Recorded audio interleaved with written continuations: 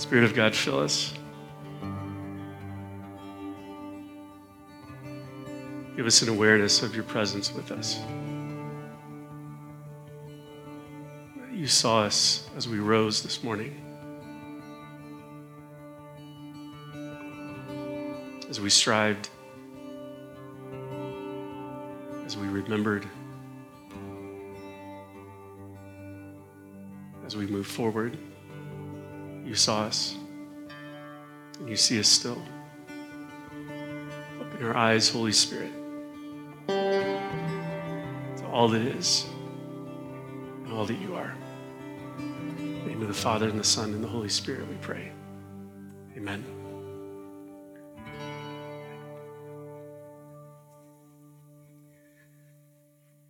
Did you see it? I saw you before you saw me. Before you decided to do anything, I saw you. Nathaniel's a little testy. When I first lived, most of the time I lived in Denver. I lived downtown, and thought we were pretty cool. You know how it is.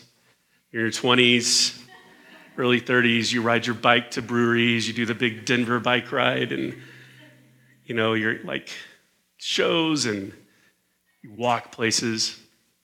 I had a friend that lived in Highlands Ranch, and he said, "Hey, come to this pub in Highlands Ranch. It's really cool." And I said, "I'm sure it's not." And then we would joke that we would turn into a pillar of salt if we crossed south of Hamden. And I was kind of ornery about Douglas County, those kind of things. I live in Douglas County now. It's happened. And it's not that bad. I'm surrounded by people just like me that tried to stick it out, failed. Now they're in Douglas County, and we try. So I meet my friends up by Park Meadows Mall, and we think that's fine. There's no way we're going to Denver to the cool places. Hell, there's this place in Park Meadows Mall parking lot that has some craft beer. How about that? Such is life in Douglas County. So now when people tell me where they're from, I say, that's great. That sounds wonderful. Because I don't have that kind of Denver snobbishness that I used to have.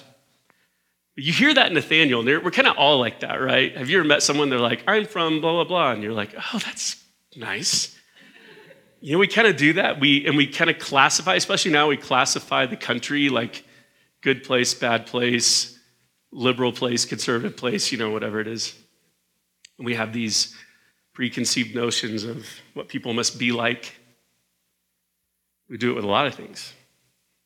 We do it with music. We do it with politics, experiences. So we're always kind of classifying people. And that's what Nathaniel's doing. Philip comes to him like, "I just saw this person that is so different. The energy is different. I think that he's the one we're waiting for." And instead of being like, "Wow, really? Let me hear your story." He goes, "Well, come to Nazareth. That's where you're." Nazareth? Douglas County? No way. Not going to Applebee's.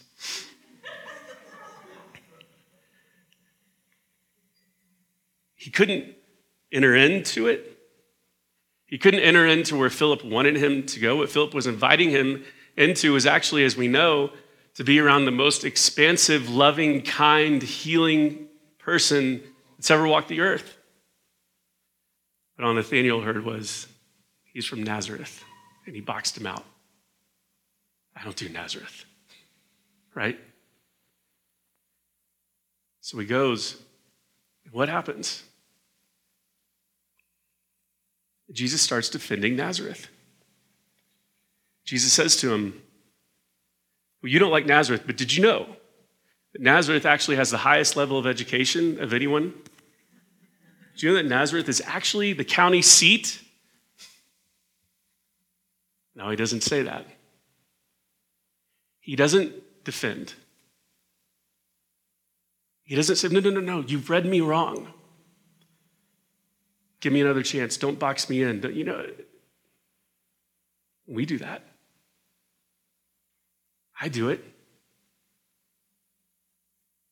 Someone puts us in a box, and I don't like being put in a box, then we start to try to get out of the box, me as forcefully as I can, right? Why? Because I want you to see me for who I am. But Jesus doesn't care. He's not even bothered by the judgment, the categorization, the writing off, the better than, the us, them that Nathanael's trying to do to him. Instead, he says, here comes a great man, full of integrity.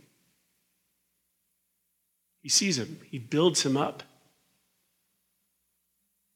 And he says this to him, I know you. I saw you this morning under the fig tree. Epiphany has a lot to do with seeing. Has a lot to do with what we're able to see, what we allow ourselves to see.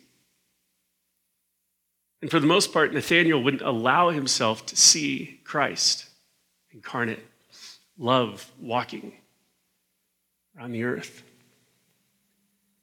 because he'd rather see that he was from Nazareth. He missed it. Closed-minded, whatever you want to say. But he was seen. He was seen. It was done to him. The seeing was done to him. And all of a sudden, he opened his eyes. He said, something's different about you. Are you the Christ? And Jesus says, are you saying that because I saw you? Here's that seeing piece again. Because though you couldn't see me, or you wouldn't see me, and I saw you, now you see me, but what you're about to see, when you follow me, when you know me, you won't be able to imagine it. And we know what that journey is like. We know that Jesus created a community on earth that hadn't been seen before, that included the likes of lepers and prostitutes and sinners, tax collectors, the left behind, the poor. He healed people. He spoke to the most powerful systems on earth. He told them to be kind, to see.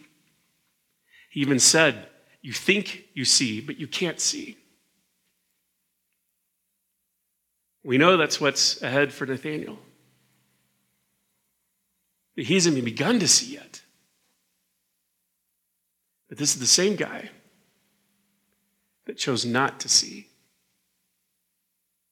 And the same guy that was seen in that place. And then he saw, but he doesn't know how much he will see with Jesus. That's a lot of seeing, right? Let it kind of sit.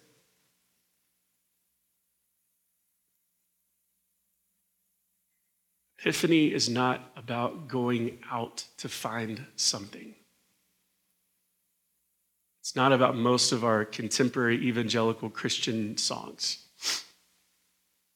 which I've heard many of this season because something's wrong with my air thing, pod, the thing that makes the phone plug into the car. So I'm listening. There's a lot of movement in modern evangelicalism about, guess what I found? I believe it's all us, right? And there's a place for that. I strove. I discovered. That is true. Epiphany is about God saw. God knows.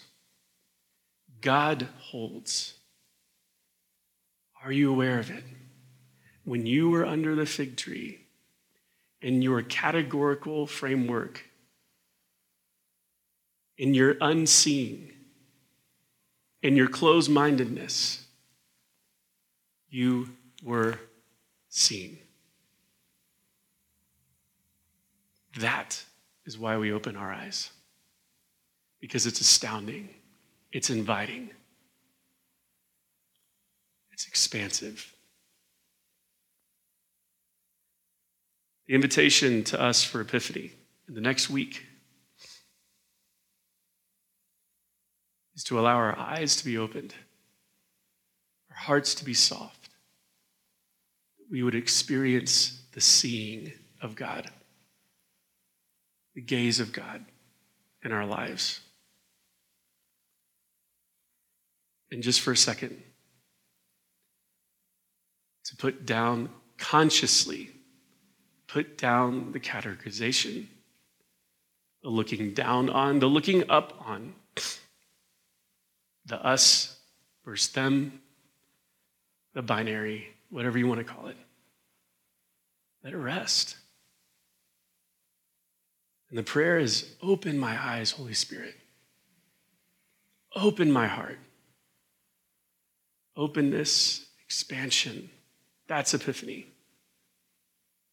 Reject the things that put life and all creation and you and people in a box. We know about it all, right? And I've been off social media for a little bit, then I got back on to sell a refrigerator. And it is full of it.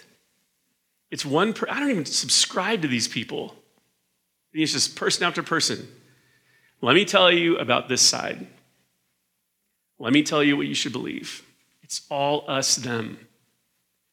And I think there's so many people that are walking out of the church. Well, there is a lot of people walking out of the church because of that. And there's a lot of people that are closed off to God and they've left completely because our minds have been so poisoned with this dead thought.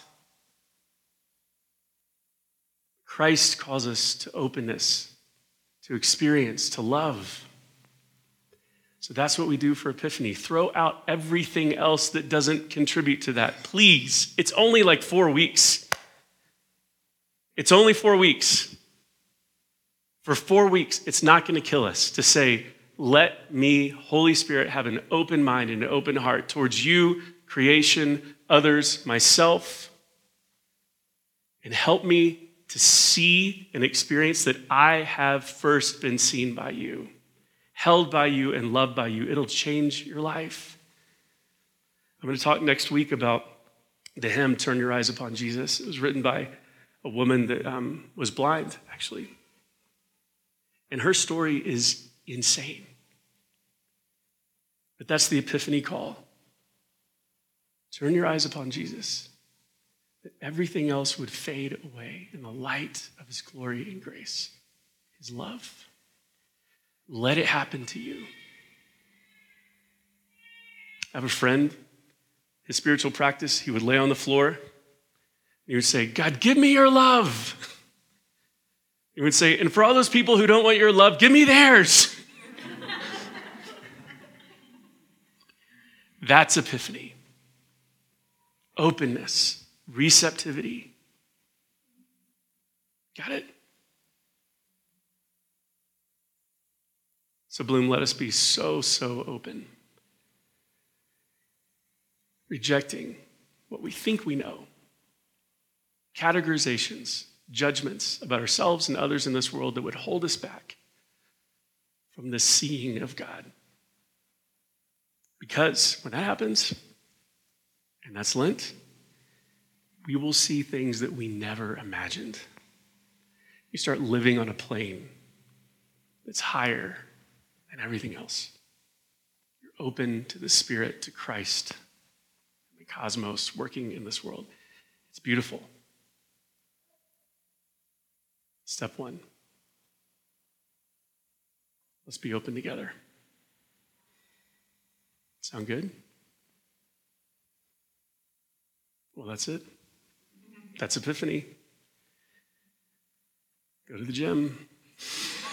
Just kidding, I'm not going to be there.